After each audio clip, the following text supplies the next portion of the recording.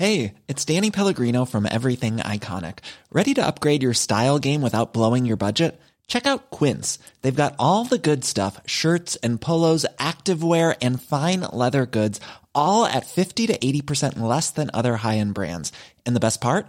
They're all about safe, ethical, and responsible manufacturing. Get that luxury vibe without the luxury price tag. Hit up quince.com/upgrade for free shipping and 365-day returns on your next order. That's quince.com/upgrade.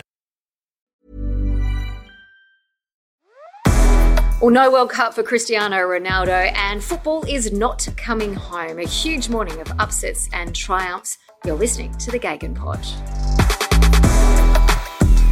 Hello and welcome to Optus Sports Football Podcast, the Gagan Pod. I'm Amy Duggan, and today I'm joined by Premier League legend Michael Bridges. He's not smiling, but we'll get into why in just a moment. And 26-time Socceroos striker Scotty McDonald. Can't wait to pick a couple of strikers' brains today. And of course, Mark Schwarzer will be chiming in all the way from the World Cup. Bridgie, I'm not going to ask you how you're going today. I'm going to check in with Scotty first. How's your morning, Scotty? Oh, great. It's brilliant, isn't it? You know, obviously the English, unfortunate once again, be crying all the way back to England. Look, it was a wonderful morning of football again. The upsets just keep coming, don't they? I mean, I know we'll talk about England a lot with France, but Morocco, what a story that is. You know, first African team to get to a semi-final. Unbelievable. And the drama this weekend, this is what the World Cup's all about. Yeah, it is. Bridgie, I know there's tears there, and it's probably a brave face that you're with us and you're not absolutely smothering drunk this morning or for you this evening after having to sit through that. Commiserations, mate. But England going down 2-1 to France. I have to say it, Bridgie, but football won't be coming home this World Cup. Do you know what I noticed? I said to you in the last Gagan pod, win, draw, or lose, I would be on the booze and I would be here chatting to you. You're right, the time difference is different. Drown me sorrows with a gin and tonic. Remember, always drink responsibly. Tonight I won't be. I am letting it all out, unfortunately. And yeah, it wasn't meant to be. I didn't sing It's Coming Home this year because I'm sick of singing it. I was singing We're Going to Bring It Home. Unfortunately, we are not yet again.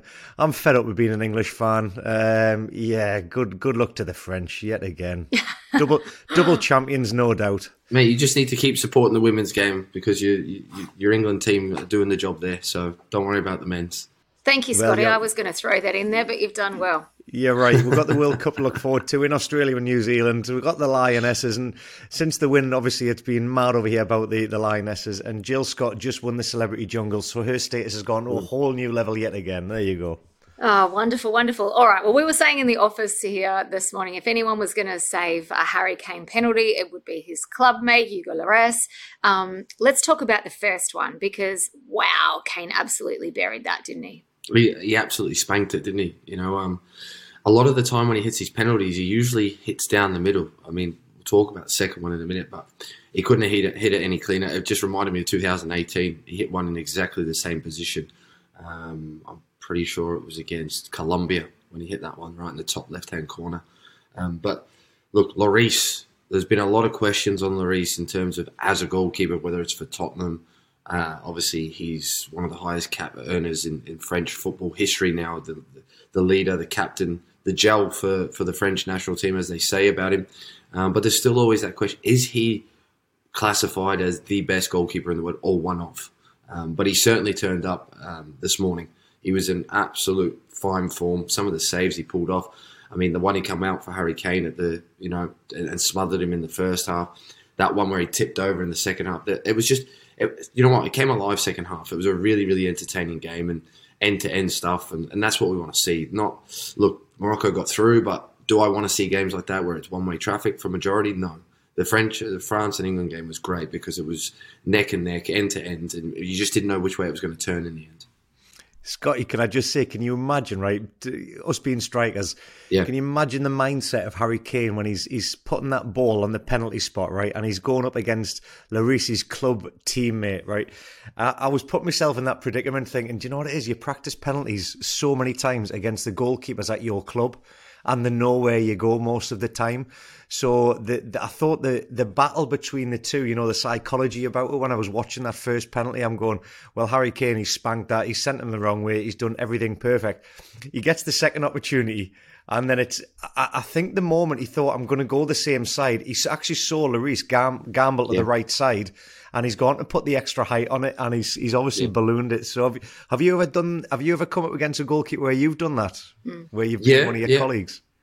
Yeah, I think Swarty used to get in your head really, really well as well. He did me no favours at national team level. He'll be happy to know.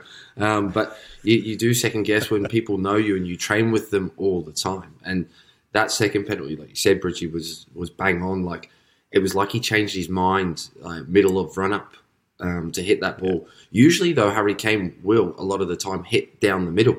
So I was shocked the second one, he never just spanked it right down the middle, which he's done time and again for Tottenham. Yeah, I thought the mind games really got the better of him there, and I will dig into this a little bit deeper with you, because the second penalty, obviously his chance to go outright clear as England goal scorer. There's the pressure of that. He's the captain of the team. He's already buried the first one and buried it beautifully. So to stand up there and know you've gone left, where most of his penalties actually do go, Scotty, down the left side. He'd missed a couple, one hit the post and one on the right side. He'd also missed for the national team previously. And I thought he'd be knowing that Lloris knew that, and should he go the other way? And if he just waited that extra second and left foot into the right corner, it would have looked really simple, wouldn't it? Because he sent him flying. Is it as easy as trying to think what the goalkeeper's thinking and outsmart them with all that pressure on you? You know, the first one he hit, what I really loved about Harry Kane, the first one, the referee blew the whistle, but Harry said, I'm waiting. And he composed himself, and he went through his whole routine yet again. And I was thinking, what the hell's he doing?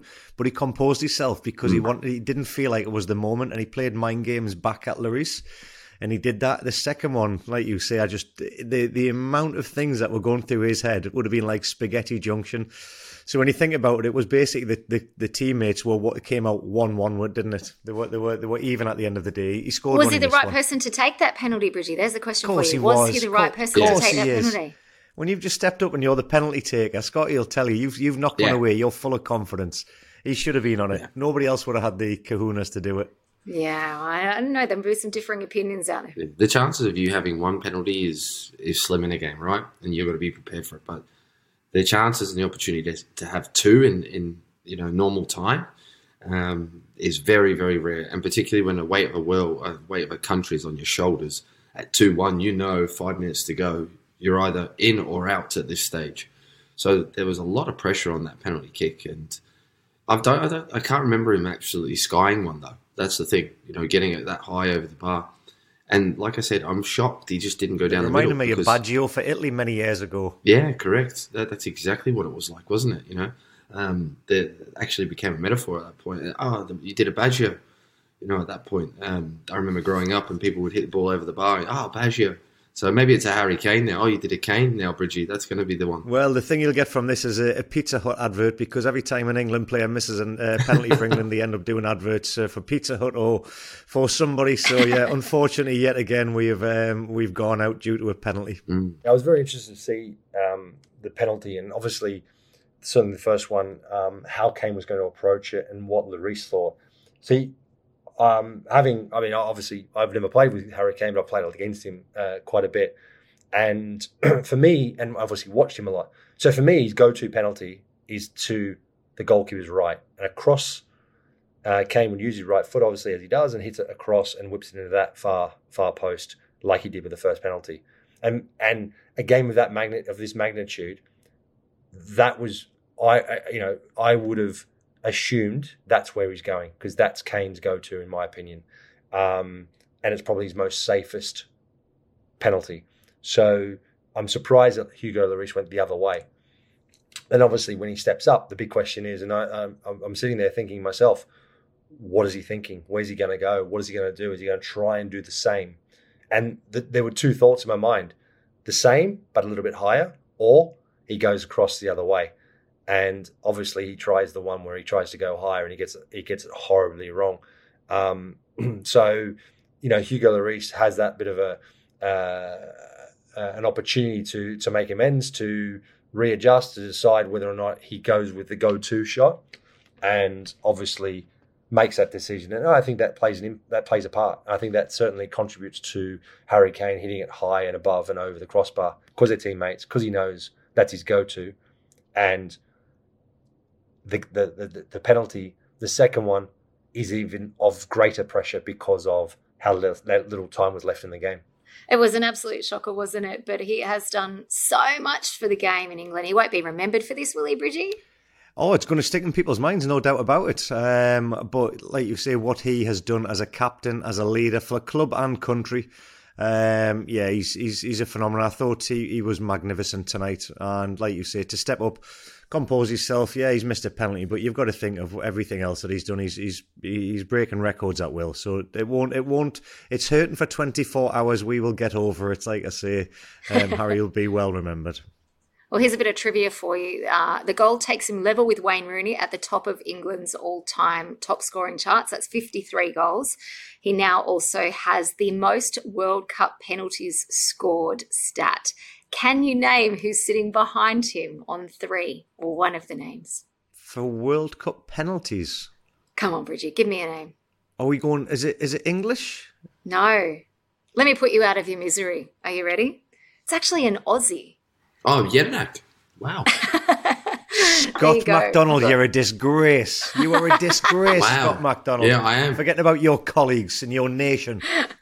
You're worse than Harry Kane. All right, let's talk about the first goal in the French team for a little while. Tchouaméni scored that belter to open the scoring.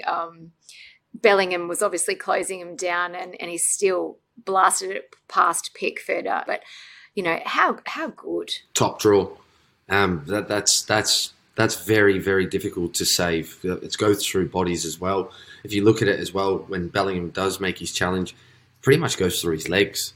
So for Jordan Pickford to try and save that or see that coming is very, very difficult. And it ends up right in the bottom corner. He shapes it so well, Tchouaméni. And, a little word on him, in terms of that French midfield of Rabiot, Tchouaméni and Griezmann, going into this World Cup, the likes of Kante and Pogba not being in there, all of a sudden people weren't fancying them as much. I remember Rabiot being linked with Manchester United at the beginning of this season, and everyone laughed it off in England as if he wasn't good enough for Manchester United. I'll tell you now, they'll take him now. They'll take him now because his performances have been very, very good at this World Cup and for Juventus this season. And look, they're a wonderful team, and we talk about Kylian Mbappe, as being the main man for them, but they've got so much more to their locker than just him, as we've seen, this morning. And Tchouaméni is only 21 years old, and I seen him at the Euro under-19s about 18 months ago. Him and Camavinga were playing in that, and I tell you what, guys, there's more coming. That's not just the only two that you're going to see coming through the ranks in the next couple of years. The French just keep coming and coming and coming. It's unbelievable the amount of quality that they've got coming through their ranks. And how they do things with the likes of Claire Fontaine. And really, I keep talking about it, but Australia needs to take note of what they're actually doing and see if we can tap into how they develop their players and have that. I'm very, very much for having this centre of excellence for Australia in the one place where the national teams can come, but also for the youngest talent that we have to develop further. And the French do it the best. What have you made of Tchouaméni? And also Jude Bellingham, he's been a bit of a revelation, Bridgie, for 19 years old. Is definitely stamping his authority on future World Cups. And I was thinking if he stays fit and healthy and continues to play the way he's playing, he's probably got another 3 or 4 in him, maybe even 5. Who knows with Bellingham? He just seems to get better and better. And like I say, what we have seen of him at this World Cup for such a young age, he's been absolutely magnificent. Distance covered, he's passing. His final third entries, he's just been breaking stats on the ground, and he's actually a really likeable character. The English media even get on with him and like him, so that tells you how much of a nice character he is, because normally it's like an assassination when they get on board. So yeah, I've been blown away by him. I would love to see him get a big move in the summer and get to the Premier League, and I'm sure that it just depends what. Every player has a cost. We know what happened with Haaland. Manchester City were very, very smart. They waited another season because of the release clause that he has. So hopefully we'll see Jude And like I say, the world is at his feet. If he can stay injury-free, we've got England have got a superstar on their hands. Okay, there's a question for you. So you want to see him in the Premier League rather than go to... Obviously, he's been linked with Real Madrid. Do you think he'd be best served to be playing in European football or the English football? We've seen Sancho come from Germany and really struggle in the Premier League. Look, I don't think that will be the case for Bellingham. But if he does come to the Premier League, then where would you like to see him, Bridgie? I don't care, as long as he's at one of the top 8 clubs in Europe or in the world football. If he goes to Real Madrid, good on him. Do you know what it is? I think Liverpool, there's a big thing for Liverpool. They've got quite an age in midfield. Man United's at your team there, Amy. They've just got a honk in midfield, so I think he'd walk in there. He'd struggle to get in Man City. He'd struggle to get in Man City's team. I just don't care. I think the novelty about this lad, he's shown he can do it in the Bundesliga. He's shown he can do it at national level. I think he's very, very versatile. He's done it in England at a young age of Birmingham. All right, it's not the pinnacle of football in the Premier League. I think he's very, very versatile. And Scott, you like that? Because I reckon he could learn and it would give him another niche to his game if he did go to La Liga. But on a selfish point of view, I would like to see him in the Premier League. You know, when you said one of the top 8 teams, I thought you were going to say one of your 8 teams, Bridgie. Very good, Scotty. Very good. Very good. I want to talk about Olivier Giroud's goal because ultimately it was the winner. What have you both enjoyed about his World Cup so far, apart from his outstanding hair? Oh, yeah, his hair looks good, huh?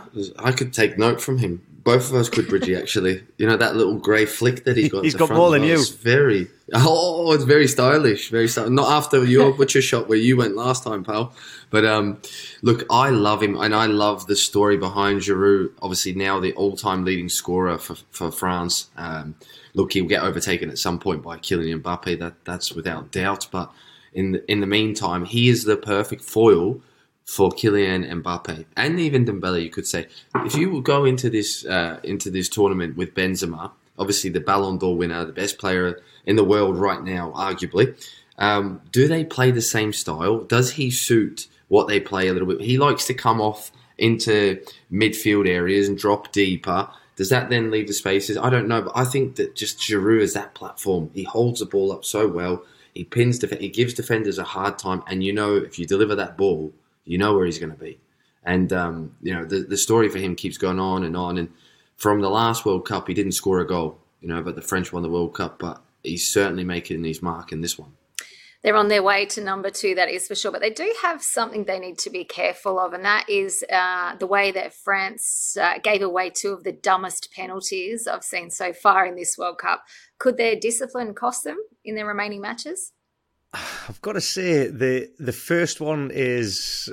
You get them, I think Saka did absolutely brilliantly because first off, England looked so isolated and looked very, very nervous and didn't have that confidence to take players on. Like when the French got it, they just went and attacked at pace. I was seeing Saka get on the ball and I'm thinking, do something forward, and they weren't really driving at the defenders and asking questions of them. Second half, I think Southgate said, get at them, prove why you're in this England team and what you do for for Arsenal. And anybody can hang a leg out, and he just did enough to get it away from who made the challenge? I can't even remember, but he did enough, and he won the penalty. Yes, and it was a penalty. It was a penalty for me, no doubt about it. And he was unfortunate. You can hang a leg out. The second one by Hernandez is just absolutely stupid.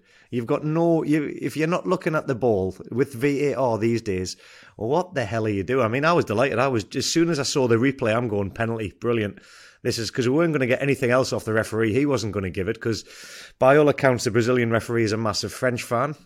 I'm not bitter or anything, Amy, but I've heard big reports that he does actually like Kylian Mbappe a lot. If anybody wants to check his name out on Wikipedia, please do, because I think you'll find out that he is a French fan. So that's enough on that matter, but he wasn't going to give it.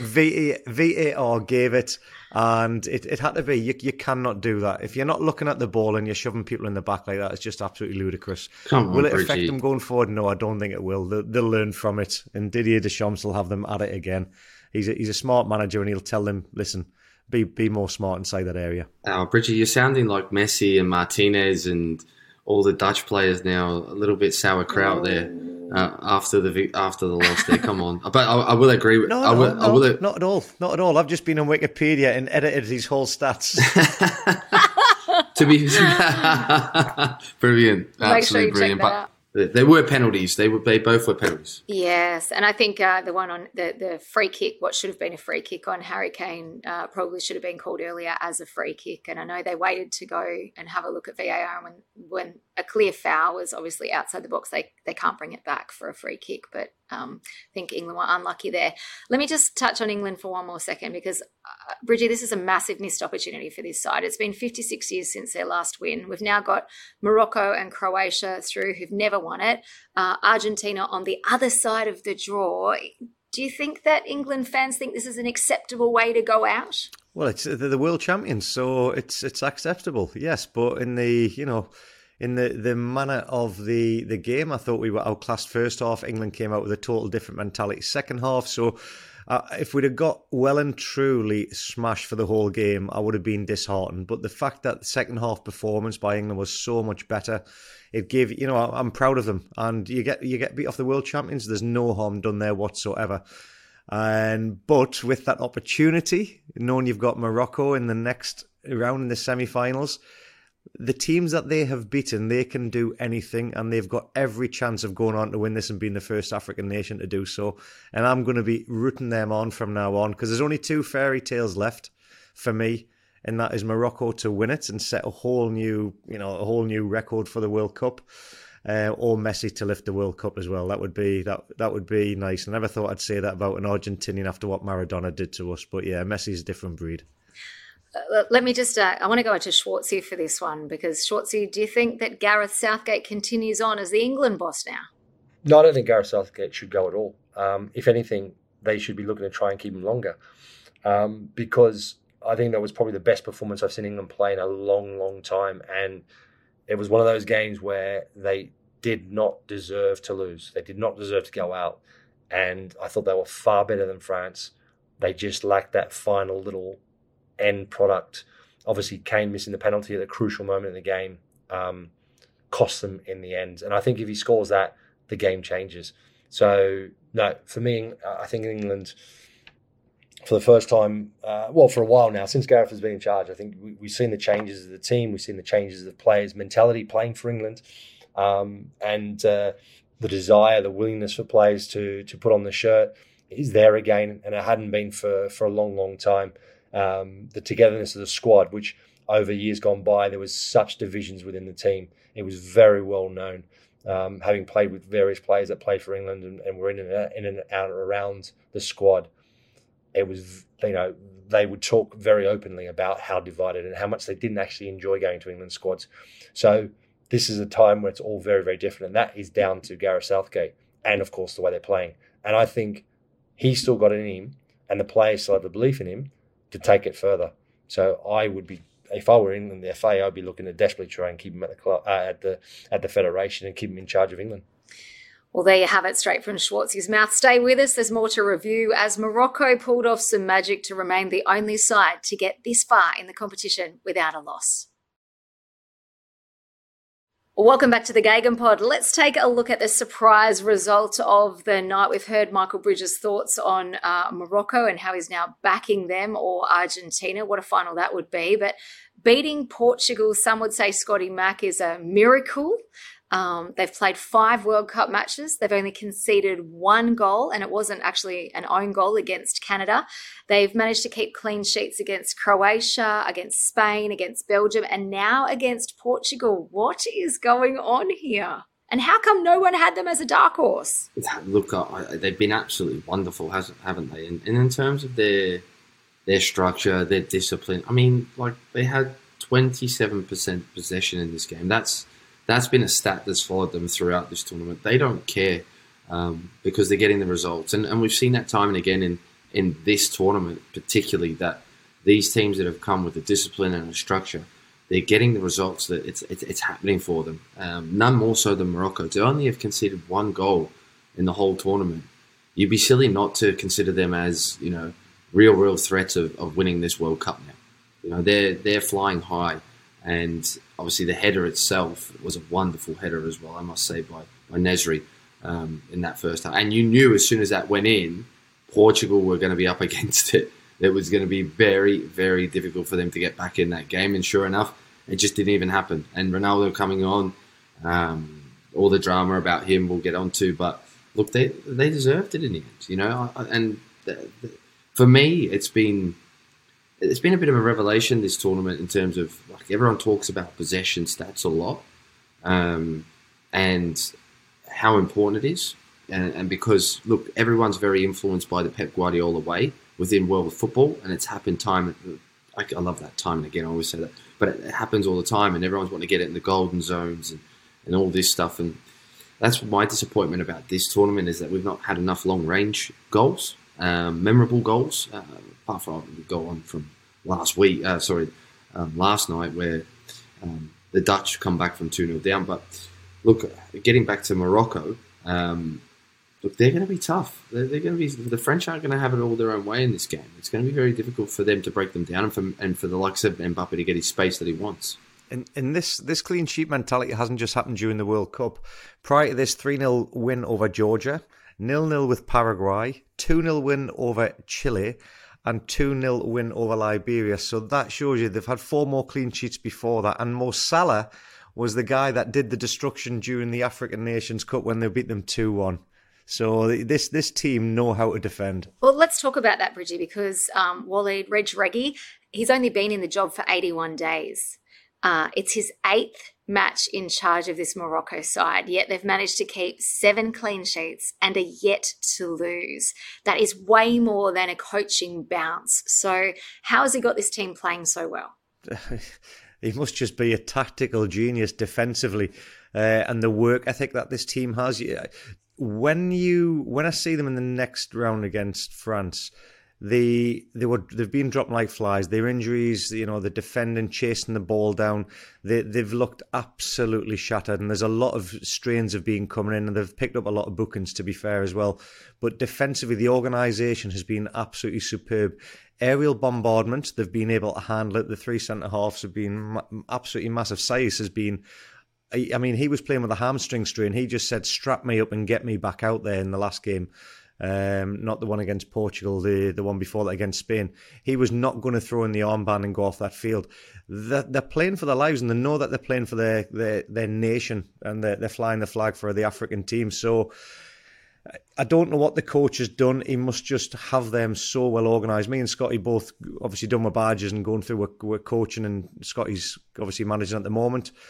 You've got to be on the park, and you've got to be working and doing that and showing the organisation of how they've had a back 5 and a back 4, and then you want up front. And when you win it, can you counter-attack? And, they do it with pace.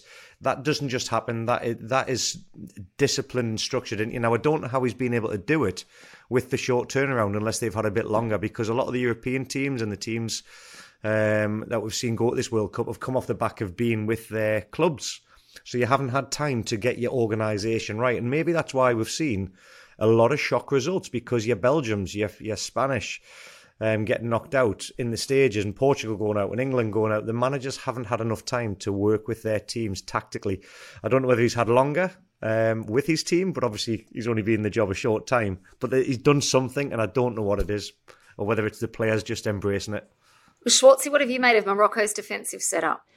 I tell you what, you can't knock Morocco. What they've done at this World Cup is truly amazing. To keep clean sheets against Croatia, Belgium, Spain, and Portugal, and only conceding 1 goal up until this point into the semi-finals, and it was an own goal against Canada, is phenomenal. Bono, the goalkeeper, look, I've seen him play in Seville for a number of years now, and he's been excellent for Seville. Big reason why Seville's also done so well in Europe, because he's such a really good goalkeeper. So it's no real surprise he's playing well for Morocco. And of course, when he's playing well, that means the team's going to have some success as well. But you've got to look across the whole team. The team has been set up very, very well.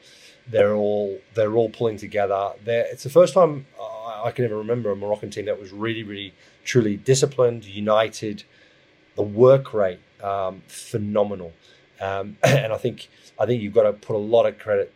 Give a lot of credit to the manager, only taking over, 81 days ago, 8th game in charge, just goes to show you how much and how quickly the players have taken to him and believe in him, because it looks like he's been there for years and he's been absolutely outstanding for them. So look, I am really impressed And I think the manager has to take a lot of credit along with the players. All right, a little change of pace, not from the team, but the topic, because Bruno Fernandes was clearly distraught after this game and has said following the game that he was very unhappy with the Argentine referee. Let me try and translate this because obviously I don't speak the lingo, but it comes out like this. I don't know if they're going to give the cup to Argentina, and I don't care. I'm going to say what I think and screw them. These officials don't referee in the Champions League. They're not used to this type of the game. They don't have the pace for it. They've clearly tilted the field against us. In the first half, there's a clear penalty on me, Bruno Fernandes says, without any doubt, because I'm isolated and never in my life have I let myself fall when I'm alone with just the goalkeeper and could shoot on goal. It's as simple as that.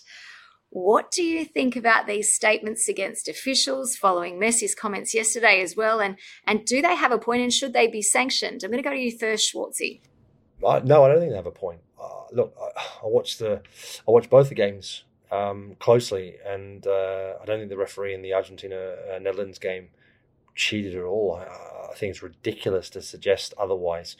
I thought that actually, if anything, Argentina need to have a look at themselves and the way that they reacted. Yes, Holland, certainly, Netherlands players did certainly tried to intimidate the penalty kicker, which I think's wrong as well. But I just don't like it. Like Messi, mate, he's bigger than that. He doesn't need to react like he did after the game. Emi Martinez, look, you saved 2 penalties. Unbelievable. Don't have to shoot your mouth off. I don't get it. It's such a bad look. And it just reeks of just bad sportsmanship. And just enjoy the moment. Celebrate the moment that they're through and they've knocked the Netherlands out rather than just, show it be a bit classless. No, I thought it was really poor from both of them. And I didn't expect it from Messi, that's for sure. And nor Emi Martinez. So I don't think the referee at all. Pepe, again, same thing.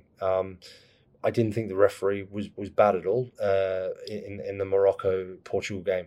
I think what Portugal need to do is look at themselves. I don't think they perform well enough. They have to look at themselves as to why they found themselves out of the tournament. They didn't step up. They didn't deliver.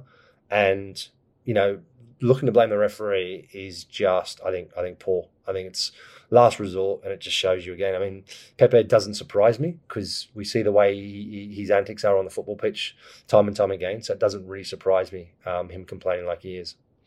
Look, FIFA have their own disciplinary panel committee, and they review stuff. And the only thing I always worry about is that, because it's Messi, do they even do anything? What's Messi? It's okay. It's understandable. I mean, it was a bit like the referee. I don't even know where that comment comes from Messi and Martinez. Messi should have been yellow carded in the game. It was a blatant handball to slow play down. He conned the referee in saying that he was just trying to protect his face, and his hand was so far away from his face, it wasn't funny. And then he got a yellow card later on for dissent. So in theory, he could have easily been sent off. So I don't understand him claiming the referee cheated. Actually, if anything, the referee bought Messi trying to con the referee, which he did. So FIFA need to get tough, and regardless of who the people are, they need to set up the punishments accordingly. And my understanding is whenever you criticise the ref openly, and certainly with a serious accusation of saying that the referee cheated, then generally speaking, you get punished quite severely. So watch this space. Will they do anything? I doubt it. Semi-final of a World Cup, can't see it. One of the greatest players on the planet, don't see him, FIFA doing anything. They should, but I don't think they will. Well, Bridgie, on the back of that, Harry Maguire's also had a crack at the refs following their game today. What did you make of the ref's performance? I think I've stated my point about the ref tonight. He's from Brazil and he supports France, so that's all I'm going to say on that matter. I think the refereeing, to be fair, in this tournament, some of it has been absolutely honking. I'd never thought I'd say this. Thank God for VAR, because it has saved a lot of moments where it could have been horrendous. So, yeah, I agree with Swarty. They need to be sanctioned. Bruno Fernandes, I think you might have lost a little bit in translation, because there's no way he could have been that harsh, because he might get sanctioned off the back of this. If your translation is that good, he's in major trouble. Scotty, what you got? Yeah, absolutely. You know what? The translation about him never falling over if there's no one near him, Well, I'm not I sure. picked up I'm on not that sure too, about Scotty. that. I'm a Manchester United fan, but I think I've seen Bruno go over easy a couple of times, but that's fine. It's part of the Well, game. I was going to get a striker's opinion from the pair of you, but I think I'll just leave it as in. I think we all know that you're feather touch light. That comes from a defender. Yeah. Anyway, moving on. I don't want to talk about the referees all day, but someone else who'll be super unhappy about the Morocco-Portugal result is, of course, Cristiano Ronaldo. He will likely not feature on the world stage again. Let's be frank. So, what legacy does he leave on this competition? That's a difficult one to say, isn't it? He scored 8 goals in the tournament itself throughout. I think if you look through the campaign since 2006. Probably last campaign was his best one when he scored that hat-trick against Spain. Be remembered for that wonderful free kick in that game. But it's just not worked for him. It's just not happened at these world tournaments. Has there been too much focus and involvement around Ronaldo? And you could argue the same about Messi if he doesn't go on to win this one. It has been too much focal point around them rather than the team unit itself. However, he's won a Euros. His legacy is getting tarnished at the moment because of his actions and his behaviours, which is really sad to see for me, because if we take that all aside, what a wonderful player and what he's gave us over the years and how enjoyable he has been to watch. However, Father Time is now appearing on him. You can clearly see that. There was an occasion in the last group stage game. Oh, no, in fact, it was the last game that he come on. And he was offside a mile, and the defender caught him, like within 5 strides, and I was like, wow, I've never seen Ronaldo be caught like that before, even if he is offside. So it's disappointing and it's sad, and it was like you don't want to see players upset like that as well. He's gave us so many wonderful memories and moments, even at this tournament. However, it's just the legacy is that he Mbappe will go down as a legend within World Cup history because he could end up winning a double, which, correct me if I'm wrong, I can't remember another nation doing that. But, for the likes of Neymar and Ronaldo, the question mark is, does Neymar come back again? And wonderful players as they are, they've just not managed to get it over the line. I think there are actually 2 teams that have done the double before, and I will get that fact check for you, Scotty. Ooh. I do know one of them's Brazil.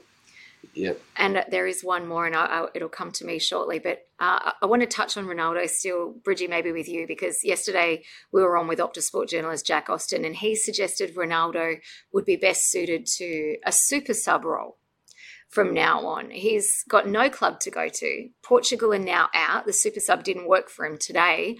Where does he go to from here?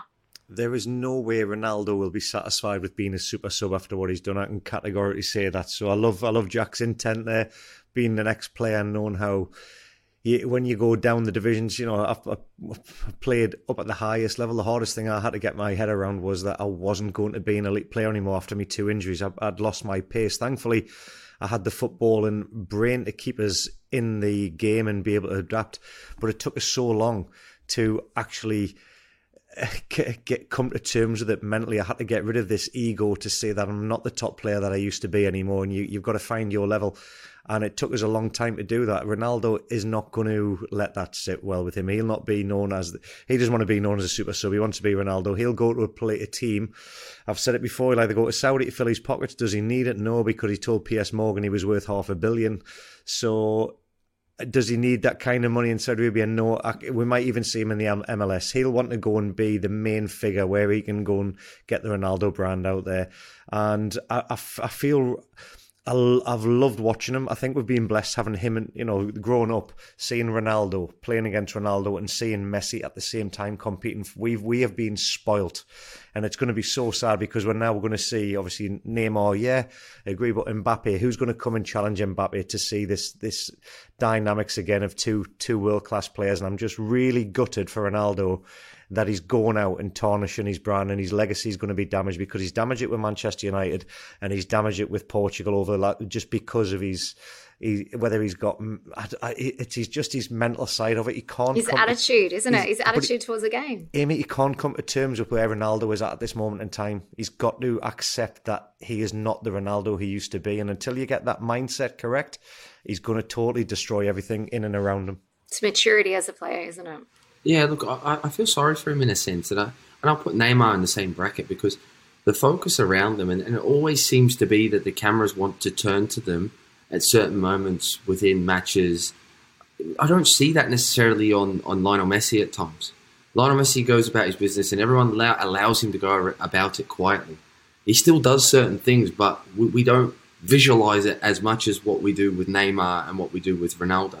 Because he's still in the same bracket for me at Messi. He's still got that little bit of nasty streak in him. We've seen it when they beat the Dutch. We've seen it in his press conference. Messi goes out and plays football and he doesn't like all the glitz and glamour around it. Yeah, you never see him correct. showboat. Neymar loves the bling.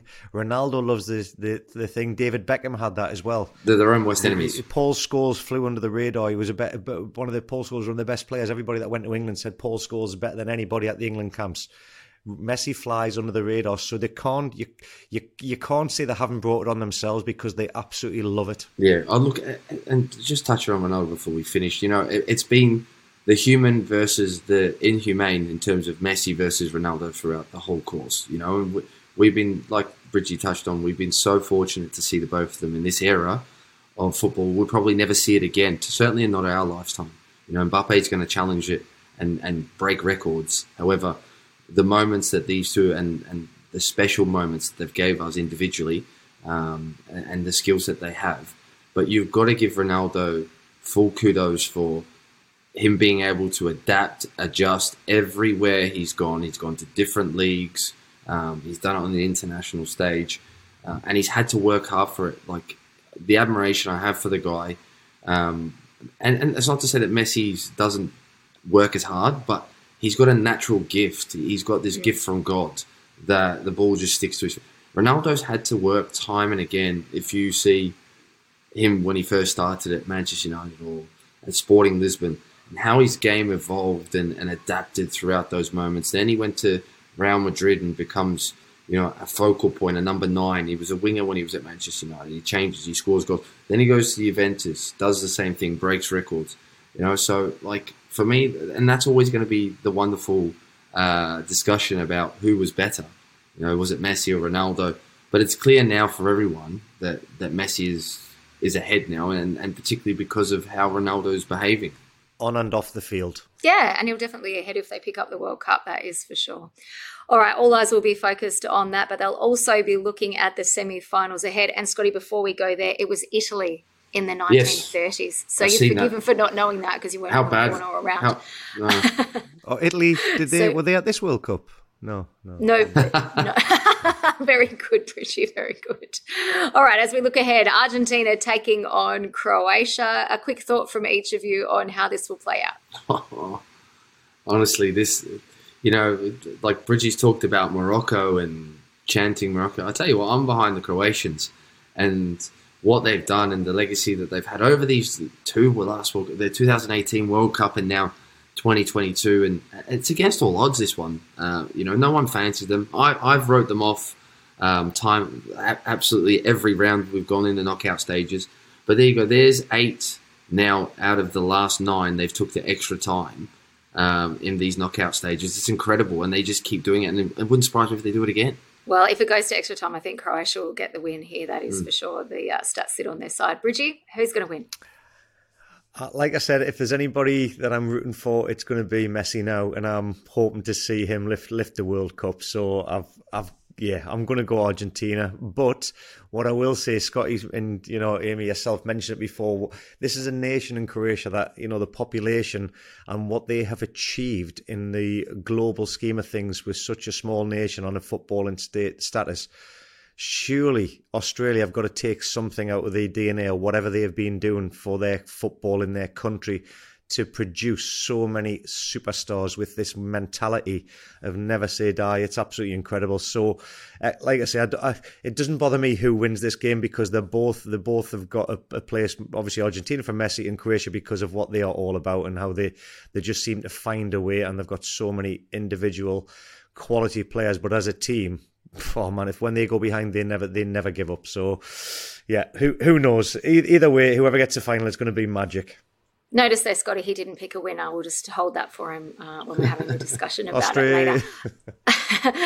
Morocco taking on France. Is this going to be one-way Mbappe traffic? We're just going to see Morocco parking the bus. And who's going to win? Look, I think France will win this one. I just can't see. Look, everyone. It's obvious to everyone that they see it as an Argentina-France final. I definitely see that myself.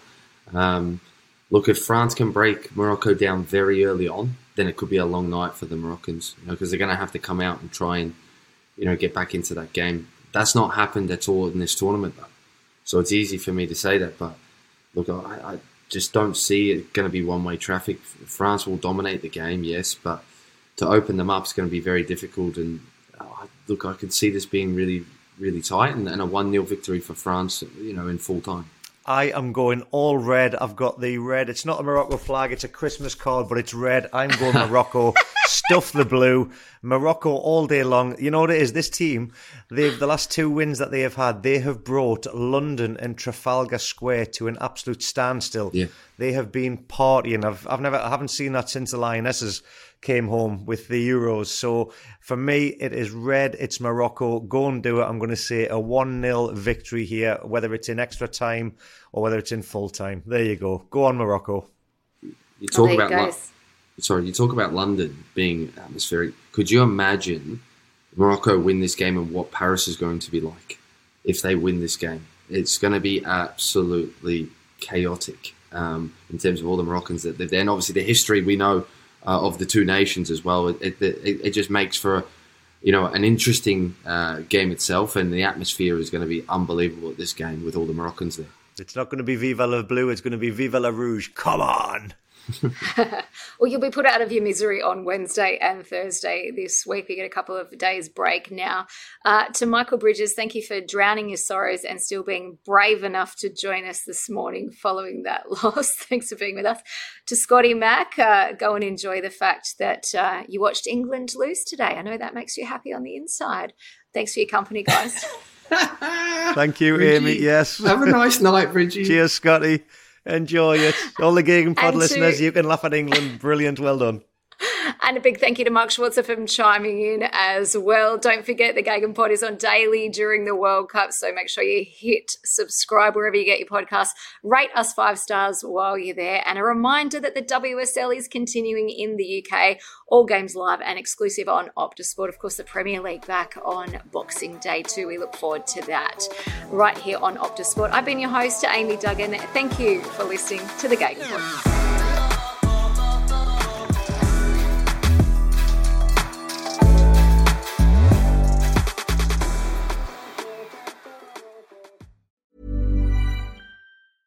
Imagine the softest sheets you've ever felt. Now imagine them getting even softer over time. That's what you'll feel with Boll & Branch's organic cotton sheets. In a recent customer survey, 96% replied that Boll & Branch sheets get softer with every wash. Start getting your best night's sleep in these sheets that get softer and softer for years to come. Try their sheets with a 30-night guarantee. Plus, get 15% off your first order at bollandbranch.com. Code BUTTERY. Exclusions apply. See site for details.